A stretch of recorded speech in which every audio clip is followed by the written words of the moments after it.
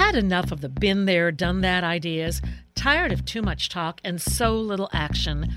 Rewind now and welcome to Transformation and Change Radio with Dr. Kathy Obear, where the vision of true equity, inclusion, courage, and purpose meet powerfully.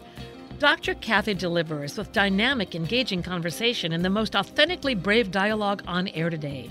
This hit show will challenge you to explore current issues of diversity, equity, and inclusion and deepen your capacity to choose courage to speak up to greater inclusion in everything you do. Fasten your seatbelts and accelerate your effectiveness to become a powerful change agent in your life, community, job, and society. Imagine true equity and inclusion and get the tools to really manifest your vision. No frills, no fluff, just really powerful, good stuff. Transformation and Change Radio starts now. Hello, I'm Dr. Kathy Obear, the Center for Transformation and Change. So glad you joined me for part 2 out of 4 of my series of insights from senior diversity officers, how to keep equity inclusion focus in this pandemic and beyond. And I could not be more excited than to welcome Dr. Michelle Lloyd-Page from Calvin University. Thank you for joining. It's just a pleasure to be here. I'm excited about this. I can't imagine. Actually, I do know, because usually a couple times a week you're on Community Connections and I hear some of all that you and other senior diversity officers are juggling. You're officially Executive Associate to the President for Diversity and Inclusion, Calvin University in Grand Rapids, Michigan. I hope spring is beginning to come. And it snowed today. No. Well, we met maybe 3-4 weeks ago. You came and joined one of my Community Connections that I do Tuesdays and Fridays, just holding space for people to come and talk about how are you, what are you doing on equity inclusion, and you so impressed me with your honest sharing and vulnerability. You got other folks connecting in, and then you had so many practical, pertinent strategies that the top leaders are doing at your university with an equity inclusion lens to make sure we're not leaving more folks behind and shifting practices actually that you're realizing, ooh, there was a gap, let's change it now moving forward. So, But then I read, your faculty on sociology, social work historically, chair of the Coalition of Christian Colleges and University Commission for Diversity and Equity. Woo, inclusion. Yes. Then you have your own consulting business. I'm getting tired just thinking about your life. Lloyd, Page and Associates, which you'll talk about later, I know. Yeah. And then really got my attention, which we may not get to, but Preach Sista. Yeah, you got it right with the urban accent. Yes. Lots of coaching and confronting a nonprofit supporting women in ministry. And I just am so excited to welcome you to Transformation Change Radio. Would you mind just saying hello and a little more about yourself and just how you're doing these days? Yeah, I am Michelle Lloyd-Page, as you said, and I work at Calvin University as the Executive Associate to the President for Diversity and Inclusion. And my whole academic career outside of graduate school has been at Calvin College, now University.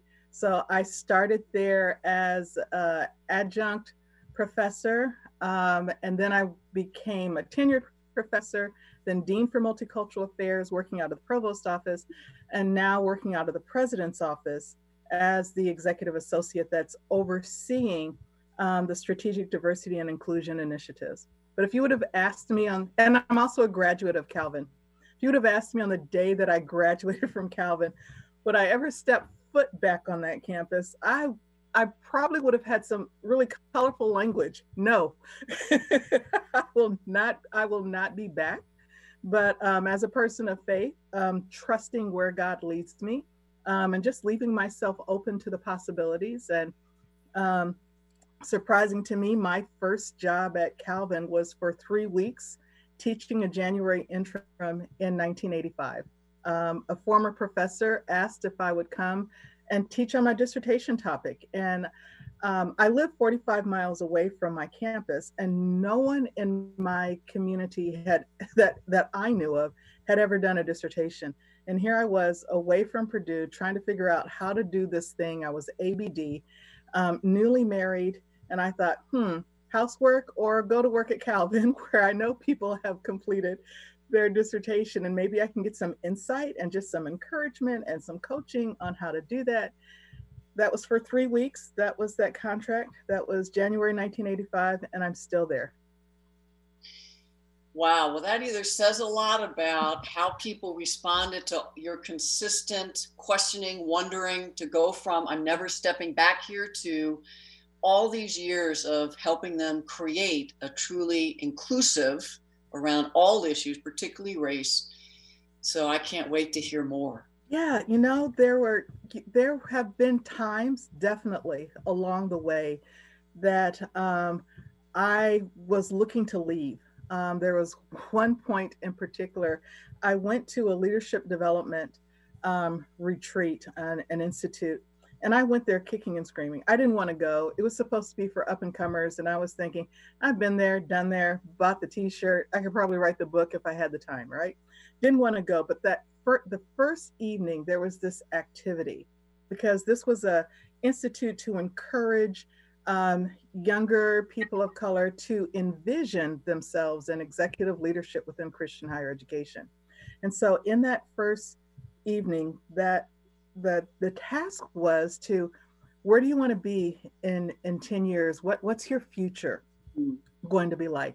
And I remember sitting there and I wrote, I want to retire from Calvin, not bitter and broken. And I thought that this is not good. This is not good.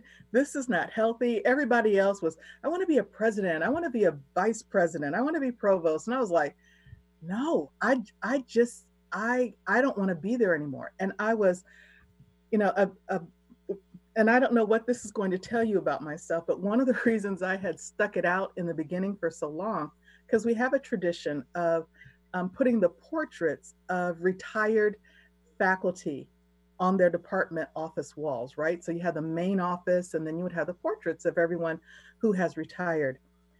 And for so many, many years, not one person of color had their picture up on the wall at Calvin. Not one.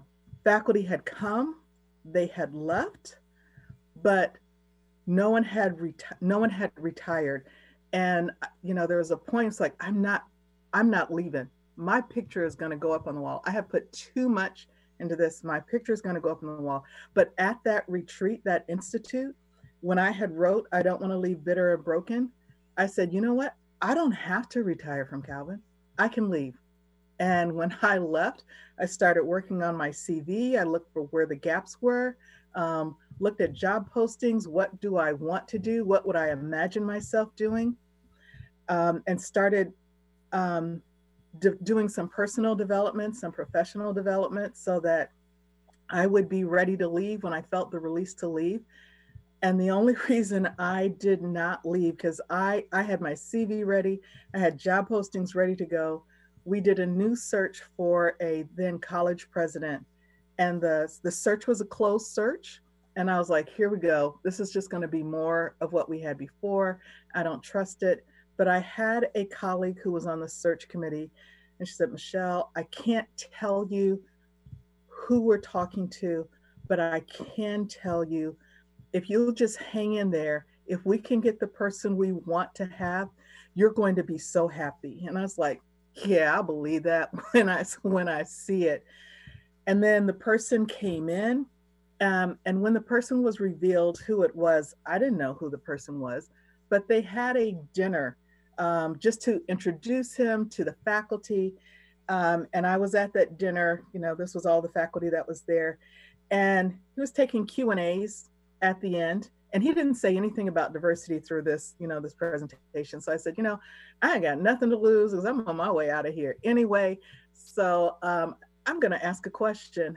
And I got in line and it was my turn. I said, what can you tell me that will convince me that diversity and inclusion isn't going to drop off the table as soon as you take office? What can you tell me, right? And he heard that. He said, I'm so glad you asked that question, because I wanted an opportunity. I was looking for a way to talk about diversity and my vision for it and my hopes for it for this campus. And he started talking about the things that he was reading, critical race theory, started saying he knew that that he is a white male and that he has blindness, he has privilege, and that's why he plans to surround himself with people to help make sure that he's not missing things. And, he had me at critical race theory, right? A former president probably would have choked on the words, but here he was saying critical race theory, that he knows about anti-racism, and this is something that he's trying to mitigate and help himself develop. But so that was enough. But when it was over, I had sat down, it was all over. He ran up behind me and he tapped me on the shoulder. He says, "Did I answer your questions? Do you have any other questions? Because I really want to make sure that I'm coming across clearly. And if there's something that you just need to know more about, please, I want to be able to convey that." And I was like, this person actually wants to know what I think. And I was like, okay. And then my tune changed, that instead of, okay, I'm on my way out of here, it was like, well, let me just see. Let me hang around. Let me give it another year or two and just see if this is all talk or if he's for real. And he was for real. And in that moment, I had no idea, because this position that I hold now did not exist. He created this position. And when the conversation was going on about creating this position, he was talking to me because I was the most senior person of color on campus at the time. And, I was giving him my insight, my feedback, never dreaming that I would have this position. In fact, when I had the conversation with him about this position, I went in fully prepared to recommend someone else, and I did. I came in with the list of why it should not be me, and why it should be someone else, one of my colleagues. And he let me speak. He listened and did it. And then at the end, he said, "I hear what you're saying, but I want you to do this on an interim basis."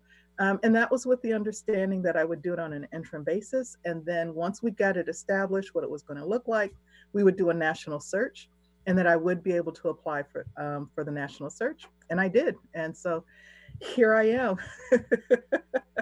Well, I love your powerful stories and the impact, so many, but one is, I bet any person of color in higher ed or any other organization in this pandemic can so relate into how they might be feeling now. Some folks 4 to 6 weeks in, reflecting, what am I doing here? Is this really meeting my needs? And looking to leadership to say, show me, or I've got my CV ready. So can you talk about, particularly at Calvin and any other places, without naming names necessarily, but what are senior leaders doing now in this pandemic that is truly keeping equity, inclusion, and particularly racial justice? Because as I looked at Calvin, you all center that in ways I do not see at many organizations that are predominantly white. But what have the senior leaders been doing? What's it been like to be a senior leader? And what has especially your role been to keep equity, inclusion, racial justice on the screen? Because, tell me I'm wrong, crisis management, enrollment drops. Oh, yes. How do we keep it on when many want to say, oh, we're finally done with it. Can't we just get to back to the business of the organization? So, yeah, one of the things that, as part of my portfolio, as a part of my work, I meet monthly, individually, one-on-one with all the other cabinet members. And there are now 11 cabinet members. I'm the only person of color, but 5 of the 11 are female, which is great. But I meet monthly with them one-on-one to be a mentor or guide in their own development of cultural intelligence, cultural competency, as well as to be a sounding board and advice giver for any issues that might be developing before they become an issue within the departments, right? So I already had that relationship of meeting with each of them monthly, and I provide a curriculum for them, things that we're going to talk about. We most recently, in the fall, coming into the earlier part of this year, read the book together, Bias by Jennifer Eberhardt. So we read that together, talking about it. When this became a thing, COVID-19 became a thing, Damon Williams from the National Inclusive Excellence Leadership Academy produced a guide, a framework for DEI work within the COVID-19 crisis. 30 some pages. He was providing it free. I took that, and that became required reading for every cabinet member, and a conversation with me was required as well, right? So that's one way of doing it. And then they were all encouraged to share it with their teams. And as I have been talking with them, they have been sharing it with their leadership teams. The VP for information and technology, we are talking about developing that into a separate development opportunity for his whole division. I hosted a virtual training on the framework, and 45 people showed up for the training for the first week. The second week, which was a repeat, there's about 20 people who tuned in for that training. And so it is becoming a part of the conversation. And the way I've been pitching it is that this is good not only for the crisis that we're in, but the questions that are in there are going to be good for the conversations about how do we reopen? How do we, as we are planning the new normal, we have to keep this focus. The other thing that is helpful for us at Calvin is that the framework that I use for guiding our efforts is an inclusive excellence framework. And with an inclusive excellence framework, diversity and inclusion is tied to the mission of the university. And so we can't be an excellent educational institution if we are not paying attention to diversity and inclusion. And so that is a part of the language that we use. And what undergirds that inclusive excellence framework, we have a document that's called From Every Nation. And that From Every Nation document is an anti-racist document that's taking an anti-racist lens to the work that we do, to the goals. It's a very honest look at some of the barriers that have historically been in place. It ties this work of anti-racism, which is looking at the structural dimension and removing those barriers. It ties this to, for us, a biblical mandate, because we are a Christian organization, and says, we do this because we are believers. We do this because the Bible isn't just about kumbaya, let's all come together, but it's about speaking truth to power. It's about taking down the barriers. It's about justice. It's about hope. It's about reconciliation. This is why we do this work. So some of the listeners, when they first heard or read that you were from a Christian college, may have had all kinds of stereotypes that are related to how some folks who claim to be Christian are showing up individually in organizations, while some colleges that purport to be Christian. So when I read this racial justice, anti-racist grounding, you are farther ahead than many secular, non-white organizations that want to recruit and retain students of color, faculty of color, particularly international students, particularly white and of color, for the financial boost. But when we start talking about dismantling racism in the organizations, holding white leaders accountable for developing their capacity and competency to create greater racial equity, that's where the resistance hits. So what recommendations or specific ways are you keeping a race lens while people are scared? People are running on empty. Folks are in adrenaline overload marathon. Yeah. Well, we meet as a cabinet. We meet now. We're only meeting 3 times a week in the morning for the check-ins. We were meeting every day in the morning for the check-ins, but I'm the person in the room, and I'm not the only person in the room. I have to say that as well. I am not the only person in the room who's asking these diversity questions. What does it mean when we said all of our students need to go home, or the desire was for all of our students that needed to go home? 13% of our student population is international. And we said, okay, we're going to make this plan. We want to send everyone home. But we are aware that some of our international students and some students, just other students who might live domestically, might feel like it's not safe for them to go home. So let's ask the question, what is it going to mean if we retain these students on campus? And so we still have to, I think we're down to about 200 students now that are still on campus. How do we care for them well? How do we help to continue to create a sense of belonging? How do we make sure their needs are being met? And so we just keep asking the questions. And I think because of the relationship that I have been able to develop with all my team members, there is a sense of trust. And I can say that, one, it's my feeling, and two, it comes up in my performance evaluation as well. When my supervisor, the president, tells me what the others are saying about me, what they say is that we really appreciate how Michelle creates a path for us to speak our truth. So we can share, they can share honestly what they are afraid of, what they're scared of, what they're nervous about. And I can speak to them as well and say, okay, I hear you. Let's unpack that a little bit to see where it comes from. And let's create a path so that we can get you closer to the place that you want to be.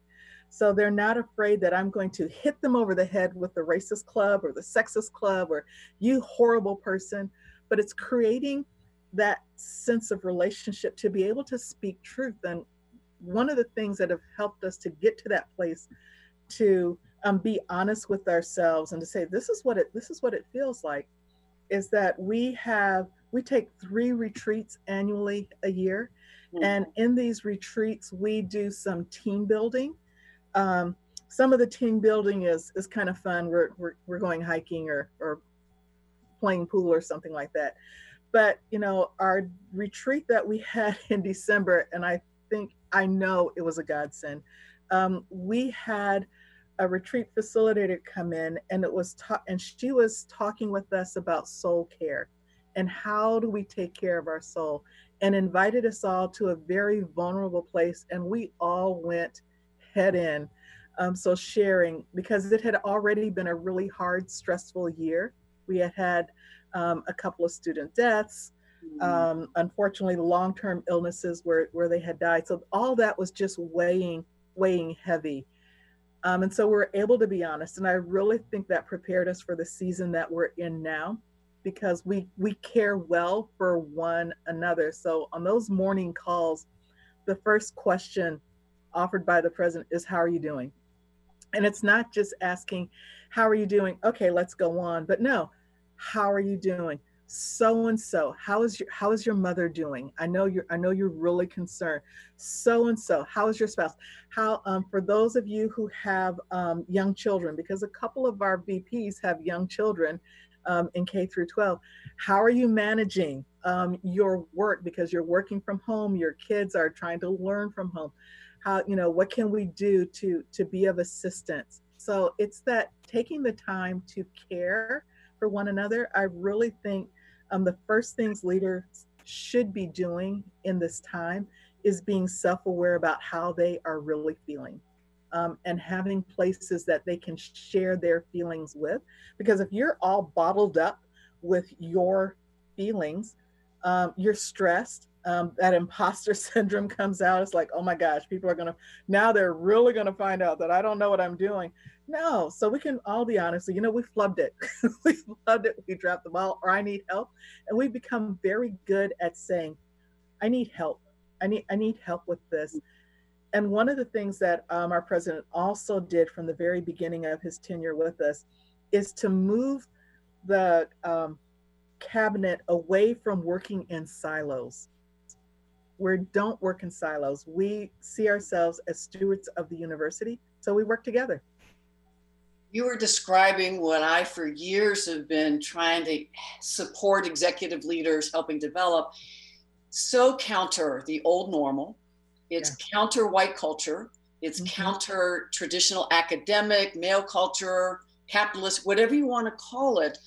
And so my guess is folks are going to want to continue the conversation with you. So we're going to come back from break and continue. But before break, Michelle, could you please let people know how they can get in touch with you in your role, and also if they want to bring you to help in their organizations for Lloyd and Associates? How can people reach you? You can reach me at Calvin University. That's LOPA at calvin.edu. You can reach me on LinkedIn, or you can reach me through Lloyd Page and Associates. We have a website. If you put it in, it'll come up, lloydpageassociates.org. And if folks want some other free resources from me, all you have to do is go to drkathyobear.com/events, EVNTS. My book on self-care, lots of worksheets, a webinar on In It for the Long Haul, particularly for folks doing equity inclusion work who are exhausted and burned out before this pandemic and trying to keep issues on the screen and inclusion lens and decisions. And information about my Navigating Difficult Situations course, which I've made free during the pandemic, my design facilitating workshops on equity inclusion. So lots of resources, many free, some upcoming webinars. I'm Dr. Kathy Obear. You're listening to Transformation and Change Radio with the phenomenal Dr. Michelle Lloyd Page from Calvin University. We'll be back in just a few moments for some more insights and brilliance. Hey, how's it going?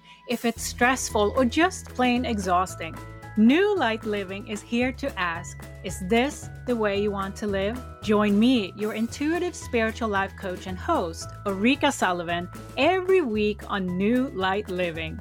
Discover the power of creative tools to start living every day as your ideal dream day. See your life in the new light. To learn more, visit newlightliving.com.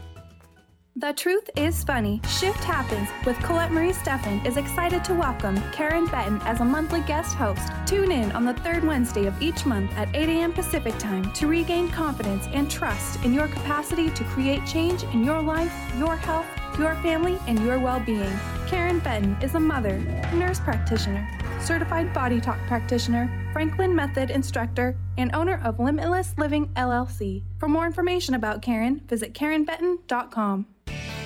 Your eternal purpose is calling out to you each and every day. Are you listening? Tune in to Dynamic Destiny Radio with Coach Pete Cafarcio every first and third Wednesdays at 9 a.m. Pacific on TransformationTalkRadio.com. Learn to be your authentic self and live the life that you were destined for. Learn practical tools to discover your purpose and conquer other fears that keep you stuck in a life of mediocrity. Learn more about Coach Pete by visiting PeteCoaching.com. Have you lost a loved one and would desperately love a sign to prove that they are okay? Here's a tip for you. Be curious. Keep an open mind about everything. The proof will come from the most unlikely places. The messages promise to challenge your current beliefs and what you've been taught. Accept and appreciate all, no matter where they come from. I'm Angie Corbett Kuiper. I would love for you to share your signs from beyond on my closed Facebook page, Beyond Grief. Did you know that all of the shows on the Transformation Radio Network are available as podcasts to stream or download? Really? Check us out. Go to transformationradio.fm. We have business shows, spiritual shows, energy healing shows, and pretty much everything in between. Something for everyone, guaranteed to inspire, educate, and transform. We are transforming the world, one listener at a time. Break your snooze button habits for good with the Soul Stretching Sisters on the I Am Power Hour with me, Terry J. Walker. And me, Dr. Pat, on TransformationTalkRadio.com. Pump up your spiritual muscle as we share stories, aspire higher, and live a whole lot larger. To help you unleash your powered up, pumped up, I Am Soul Stretching Success. Anything can happen when we take to the airways. And all things become possible during the I Am Power Hour. Welcome back. I'm Dr. Kathy Obear, and just delighted with Dr. Michelle Lloyd Page from Calvin University. Just phenomenal insights. So we're looking at how do you keep equity inclusion focused during the pandemic and beyond. And Michelle, I'm just sitting with all you said and going, most organizations that bring me as a consultant, executive coach, do not have leaders that so readily bring up what's the inclusion equity lens? How do we keep racial justice focused, much less supporting the one or two folks of color if they're the only ones bringing it up? So could you, and I know you do this, there's a mentor and a coach and a leader for other senior diversity officers. What would you recommend to folks if they're looking at their organization, listening to you going, you're much farther along, we're back here around readiness. When they get resistance, when There are particularly white colleagues and senior leaders are saying, we don't have time. We just have to make this quick decision. What would you recommend? What could they do in that moment? Yeah, my recommendations, first of all, is for people to know themselves, really know what are their triggers, what do they want, what fills them up, and where are their safe places. So having those spaces to take care of yourself, because and a vision that this is for the long haul. This is not going to be a quick fix. That doesn't mean that you have to be the person to carry it for the long haul, but to understand that this is for the long haul. So find ways to take care of yourself, be self-aware, know what is about you. And then you need to know the language of your organization, the culture of your organization. Know how does things get done. Everyone has a bright idea. Oh, you should just do this. You should do this. Yeah, okay, but that's not how it's done. So what are the different layers that you need to go through? Who are some key people who are sympathetic to this? If you don't have access to the most executive level of decision making, who do you know that does? And can you make inroads in that direction? Then I would say, as you see problems, as you have things that you want to see changed, come with the problem, but also come with a possible solution. And a possible solution that is stepped, right? You could start here, then you can go here, then go here. One of the things that sometimes happens for me when someone asks me to come into their organization because they're frustrated with what their organization is doing, and they say, Michelle, we need you to come in and we need you to do an anti-racist training. And it's like, yeah, I do anti-racist training, but tell me about your organization. Have you had anything about diversity? No. It's like, I'm not coming. You can't pay me enough. Well, you actually could. It was about $1 million, but no one's going to pay me that, right? So, but, you know, start with helping people to understand, find out what is it that, where is the resistance coming from? For a while, and I'm talking years ago, you know, 15, 20 years ago, the resistance at Calvin was coming from a fear that if we fully embrace diversity, that somehow we would no longer be able to maintain a strong Christian identity, and especially for us, a reformed identity, right? Even though we have all kind of language, all kinds of church history that's supporting it, there were some leaders in the past, they are no longer at the institution, but there were some leaders who saw that if there was an embrace, a full embracing of diversity, that somehow we would start down a slippery slope of becoming no longer a Christian reform institution, we would become a Christian institution, then we would become, we used to be a Christian institution, academically excellent, but no longer this Christian institution. And so my strategy was to go to the denominational, creedal documents, find those biblical passages that say, you know what, actually, this is a part of our Christian identity. So as I could get people used to that idea and not be fearful, and bring back up again, remember when we talk about creation and we talk about how creation is a part of God's perfect and good work, diversity is a part of that creation. It's not just diversity of plants, it's diversity of people too. And so let's find out what we can do. And then I would encourage people to think about, what can you do, and focus less on what you can't do. There is so much that we can do. And if you're only focusing on that highest mountain, that hardest thing, you're going to get frustrated, you're going to get burned out. Start with a little hill, work on that. And as people see that they can trust you, that you're not going to flip out on them, that you're a team player, okay, then they trust you a little bit more, you can build up. One of the best pieces of advice that I got when I became the Dean for Multicultural Affairs, which was a position that reported to the provost, because I talked to all the other deans and said, how can I be successful in this? What do I need to know? You know, I'm following after someone else. What do I need to know? And the best piece of advice that I had is that they said, Michelle, you need to be able to Be an expert in diversity, but you also need to contribute to the conversations that are not about diversity. So when we're talking about admissions, when we're talking about curriculum, when we're talking about faculty hiring, you need to be able to speak that language too, for us to know that you care about this. And so I would say, be familiar with what are the other issues that are on campus and be able to speak into them as well. So many great ideas, and especially in this pandemic with so much crisis management, having to pivot on a dime, having deep empathy for leaders who have a significant responsibility in one of those often siloed areas. Right. And then you're asking them to have equity inclusion. I love your point about what is the resistance and the source of that. So instead of pushing back, really asking, what are the concerns, what's underneath that, and then offering, I really hear that. So how do we address the needs you're raising and address this with an inclusion lens, a both and? Right, a both and, right? So figure out, what is it that people fear? Because underneath it, people are fearing something.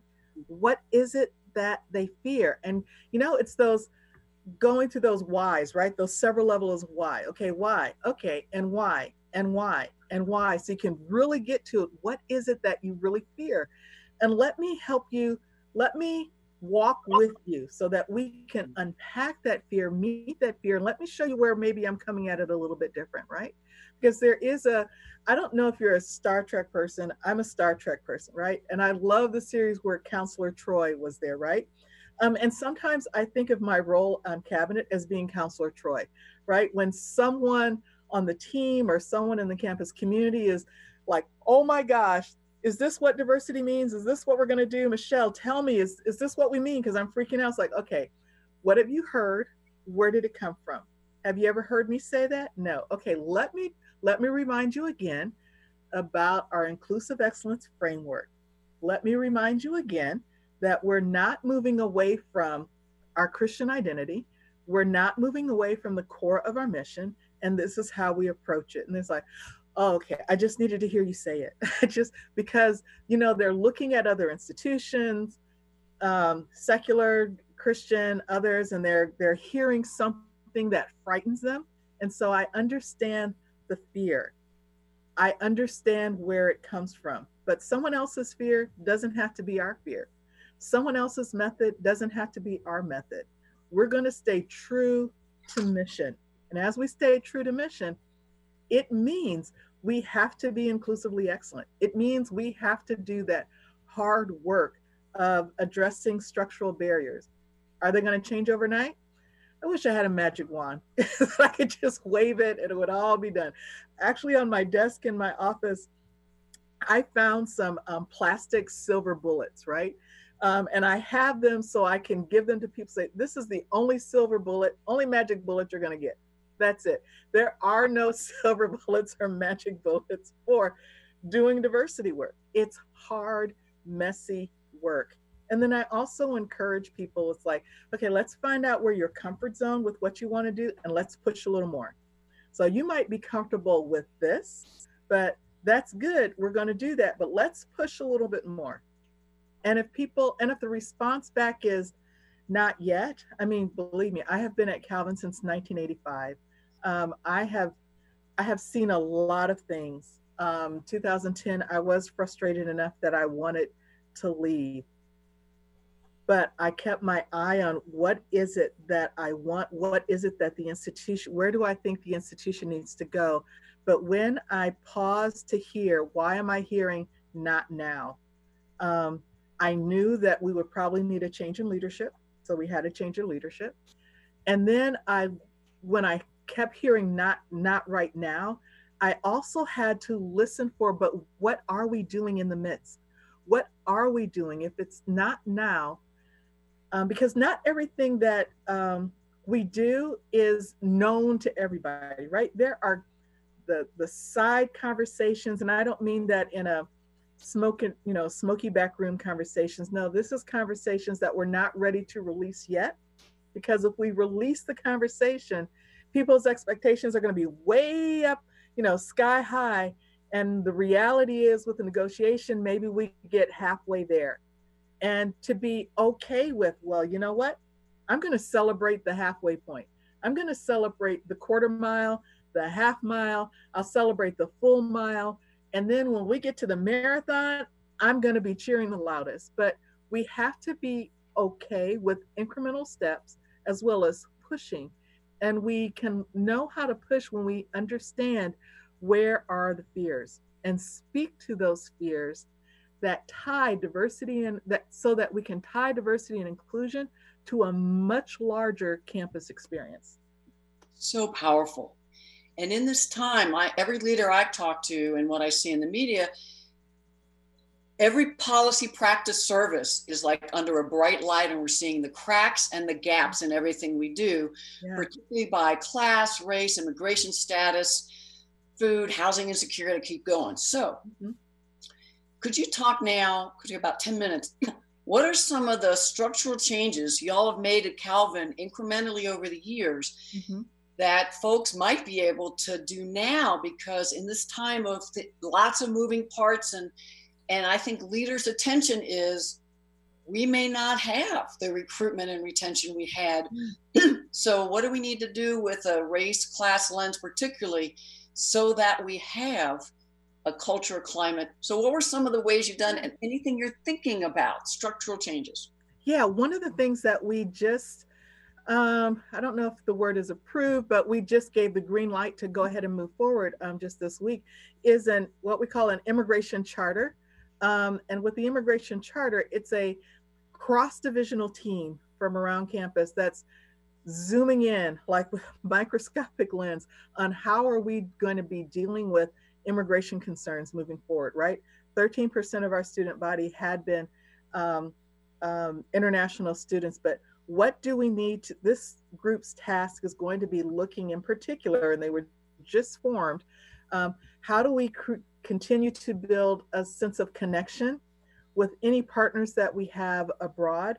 How do we make sure we're tying that in with the students that we have on campus? So creating smaller groups that are cross-divisional so that you have the diversity of thought and opinion to address that. So this group is made up of people from the alumni office, from the international recruitment office, from the international student support office, from the advancement division, from the retention committee, right? So it's this cross-divisional, and the provost office, right? Because to address faculty, so when the opportunity comes up for faculty to travel abroad for the research or whatever, how can we make sure we're making these connections? So having these chartered groups that are cross-divisional have been amazing for us. One of the ones that I think has been the most impactful in recent years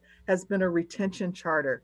And out of that, we came out with a point person. I call him the retention czar. That's probably not really his name, but a retention committee. And we changed the way that we track students who are vulnerable to not flourishing. And so we have this team of people that are checking in with the students just to make sure, how are you doing? And when something pops up, a little red flag, okay, here we're going to send in a team to make sure that we provide the resources necessary for that student to be successful and to flourish. But that came out of, hey, we're noticing a gap. This difference in retention rate is persistent. What are we going to do about it?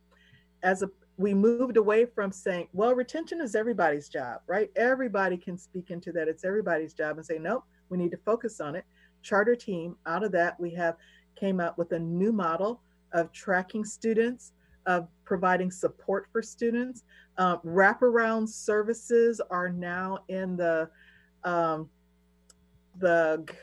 intercultural student development office. So someone from the student support office, someone from the retention office is there. And now we do that virtually, right? So we took the lessons that we learned, and we do that virtually. Virtual drop-in sessions we have. Our intercultural student development office is having a virtual drop-in sessions. I've developed one for faculty and staff of color just to drop in on late Friday afternoons. Hey, you just want to drop in, see someone, say hi, we can do that. So finding ways to create that community, to work across divisions, pulling people in, and asking where are we missing and what can we do about it. So I love that model of cross-divisional, and the ones you have, the challenge of if we are online this summer, possibly in the fall, what does that mean? And then challenging every senior leader in your division, what could you do to replicate from, and you also did some exciting things around very clear outcomes for citizenship learning outcomes, discern and counter racism and other injustices. And you also have examples of respectful behavior and disrespectful behaviors that are built in to, I'm assuming, training, supervision, and accountability. I've been working with organizations for years trying to get them to get closer. Can you just talk about how you got your organization and to have racism centered along with the other areas of oppression? So if we look at the past strategic plan ended in 2019, right? So the new strategic plan started 2019, going to 2025 is a 6-year plan. In that past strategic plan, I oversaw the section for the strategic goals for diversity and inclusion. And I took the goals that were from the From Every Nation document, and wove them into that strategic plan. The current strategic plan, cultural competency is a key strategy within that plan. And I developed a separate companion plan, a strategic diversity and inclusion action plan that covers the full breadth of diversity and inclusion measures that we're tracking. But the things that are relevant, important in terms of creating a culture that is welcoming, inclusive, and allows people to flourish. I noted that we didn't have a set of practices or guidelines for what does a respectful workplace look like? What's examples of disrespect of? And because I'm the executive associate to the President for Diversity and Inclusion, I'm not a VP. I don't have direct reports. I work in an office of one. I have relationships with others. So what I did is I just wrote them up. And then I did workshops, and people said, oh, this is really good. We should weave this into our HR practice. And I was like, yeah, you should. So sometimes, and this is something my boss, the president, has said from time to time, you all are executive levels. You don't always need permission for me to do stuff. If it's right, if it's in alignment with our mission and our work and our policies, do it. Right. So I know those areas where I need permission, and I know those areas I just need to do it. And if I do it enough and it works out well, people will take notice and they'll want to adopt it. I mean, that's what happened with our vision statement, our vision for diversity and inclusion statement, right? I put it together and kept using it. I said, if I keep speaking it long enough, maybe it'll be true. I mean, it is, right? It's a part of the language. It's a part of the culture. And again, it wasn't something that how I put it together was drawing on all those things that are significant to our identity, to our mission. It was just language from different places, putting them together, and no, who could argue with it? No one could argue with it. I love it. Do it and don't ask for permission. You also talked on Community Connections about you have a group that all bias incidents, whether they rise to the level of harassment or they, quote, are only, quote, a microaggression, right? Yeah. Can you talk about that? Because I think many people have siloed, and I love that strategy. Yeah. I think it was in 2014 now. I'd have to go back and look at the exact date. We, in redeveloping our Title IX reporting systems, because we said, okay, we got to do better. And again, I was the person raising my hand saying, if we're going to have a system to report sexual harassment, this same system needs to report racial discriminations and any other kind of discrimination. And I was always the person raising my hand saying, yeah, but have you thought about this? And so I was a thorn in the side long enough for them to say, yes, we're going to do it. So we call it our Safer Spaces policy. It's one point of reporting any kind of discrimination, harassment, retaliation, and bias. We say, if you are wondering, is this or isn't this something, report it. And so when it goes through the portal, it's reported, and we have mandatory reporters. So if a student were to come into my office and say, you know, I'm experiencing something, but I don't want to report it, if it rises to a level of discrimination, harassment, or retaliation, as a mandatory reporter, I put it into the system, and I can put it into a system as anonymous, so that we can address the concerns. And then again, we do the immediate remediation so that this person can feel safe in what they're reporting. But all things go there. And when it goes into the portal, it immediately goes through to a team of coordinators. And then the coordinators pick a team of investigators. And then the team of investigators investigate the situation. And then we make that initial determination. Is this something that's going to be an informal resolution, or does it rise to the level of the definition of discrimination, harassment, and retaliation? If it does, it goes through the process.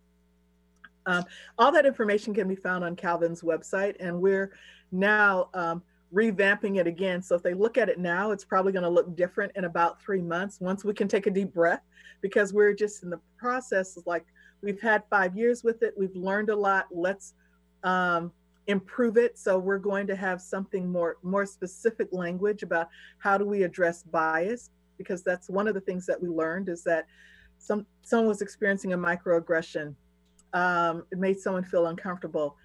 Is it discrimination? Not by the legal definition. Is it something we need to address? Yes. Were we addressing it? Yes. But we just want to have the language online to support that as well.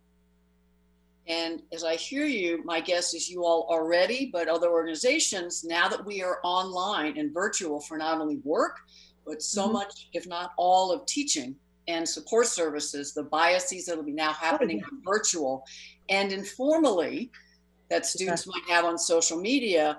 And so again, cross representation of an organization, university, to say, how do we prepare tools, resources, training for folks, and what do you do in the moment when it's virtual? How do you follow up? Because it's a whole nother skill set that I bet 80% of people don't have. Yeah, I mean, and we have, when we were in person, every year we always had a microaggression training sessions, and so we've made those things available virtually as well. There's so much more we could talk about. I'm just hoping that people follow up with you or find you. And I hope maybe you and your president decide to do just some open webinars for the country about what you're doing now and planning in the future, because you are not some of the folks I've worked with historically. As we close, could you just share any final tips you have, especially what are the consequences if we don't keep an equity inclusion lens, and then remind people how they can contact you. So just about a moment, final tips. Yeah, I would say my tip is you got to have a want to. Find the want to. You have to want to do this work. This is heart work as well as head work. As soon as you find your want to, you will have the liberty within yourself to pursue it and to do it, as well as the passion. The danger, if we don't do this, I don't even want to think about it, honestly. We will undo decades of the good work and the progress that we have made. We'll see greater divisions that are harder to bridge, and divisions that we might not see interpersonally as much, but I think we'll see it interpersonally, but definitely structurally and divisionally. We'll see greater disparities between the haves and the have-nots, the privileged and the marginalized. It's going to be devastating if we don't keep an eye on this, especially within the educational realm. And if people want to have, more of a conversation, they can locate me on LinkedIn. I am the only Michelle R. Lloyd Page in the world, so you can do that. And Lloyd is spelled with one L. And so you can find me on LinkedIn. You can find me at Lloyd Page and Associates online, or Lloyd Page and Assoc .org. And then you can contact me at Calvin University. If we're on campus, I say you can find me right across from the president's office, but you can contact me at lopa@calvin.edu. Michelle, thank you so much for your just brilliance, passion, and all your ideas of what people could be doing now and preparing for when we come back in the new normal. Because some folks might have heard you and go, oh, we can't do that. Well, actually, there are incredible opportunities to build relationships and do now what maybe there weren't opportunities for in the past. I'm Dr. Kathy Obear. If you want to get some free resources and know the workshops and webinars I offer, just drkathyobear.com/events and just email if you have questions or comments. I hope you join me for my next part 3 of Inclusion Equity Lens from Diversity Senior Leaders, Monday, May 4th. And I'm going to have Dr. Ame Lambert, who is currently the VP of Equity Inclusion for Roger Williams University. And then I'll have one more in mid-May. Again, Michelle, thank you so much. And all the listeners, thank you for the work you're doing. You've been listening to Dr. Kathy Obear on Transformation Talk Radio. Thanks for tuning in, and be sure to catch us next time as Kathy inspires listeners to become agents of change, motivate, innovate, and speak truth to power. Step into the courageous you that will change the world. Connect to life-changing conversations to extend your reach. For more information on Kathy and her work, please visit drkathyobear.com. That's drkathyobear.com.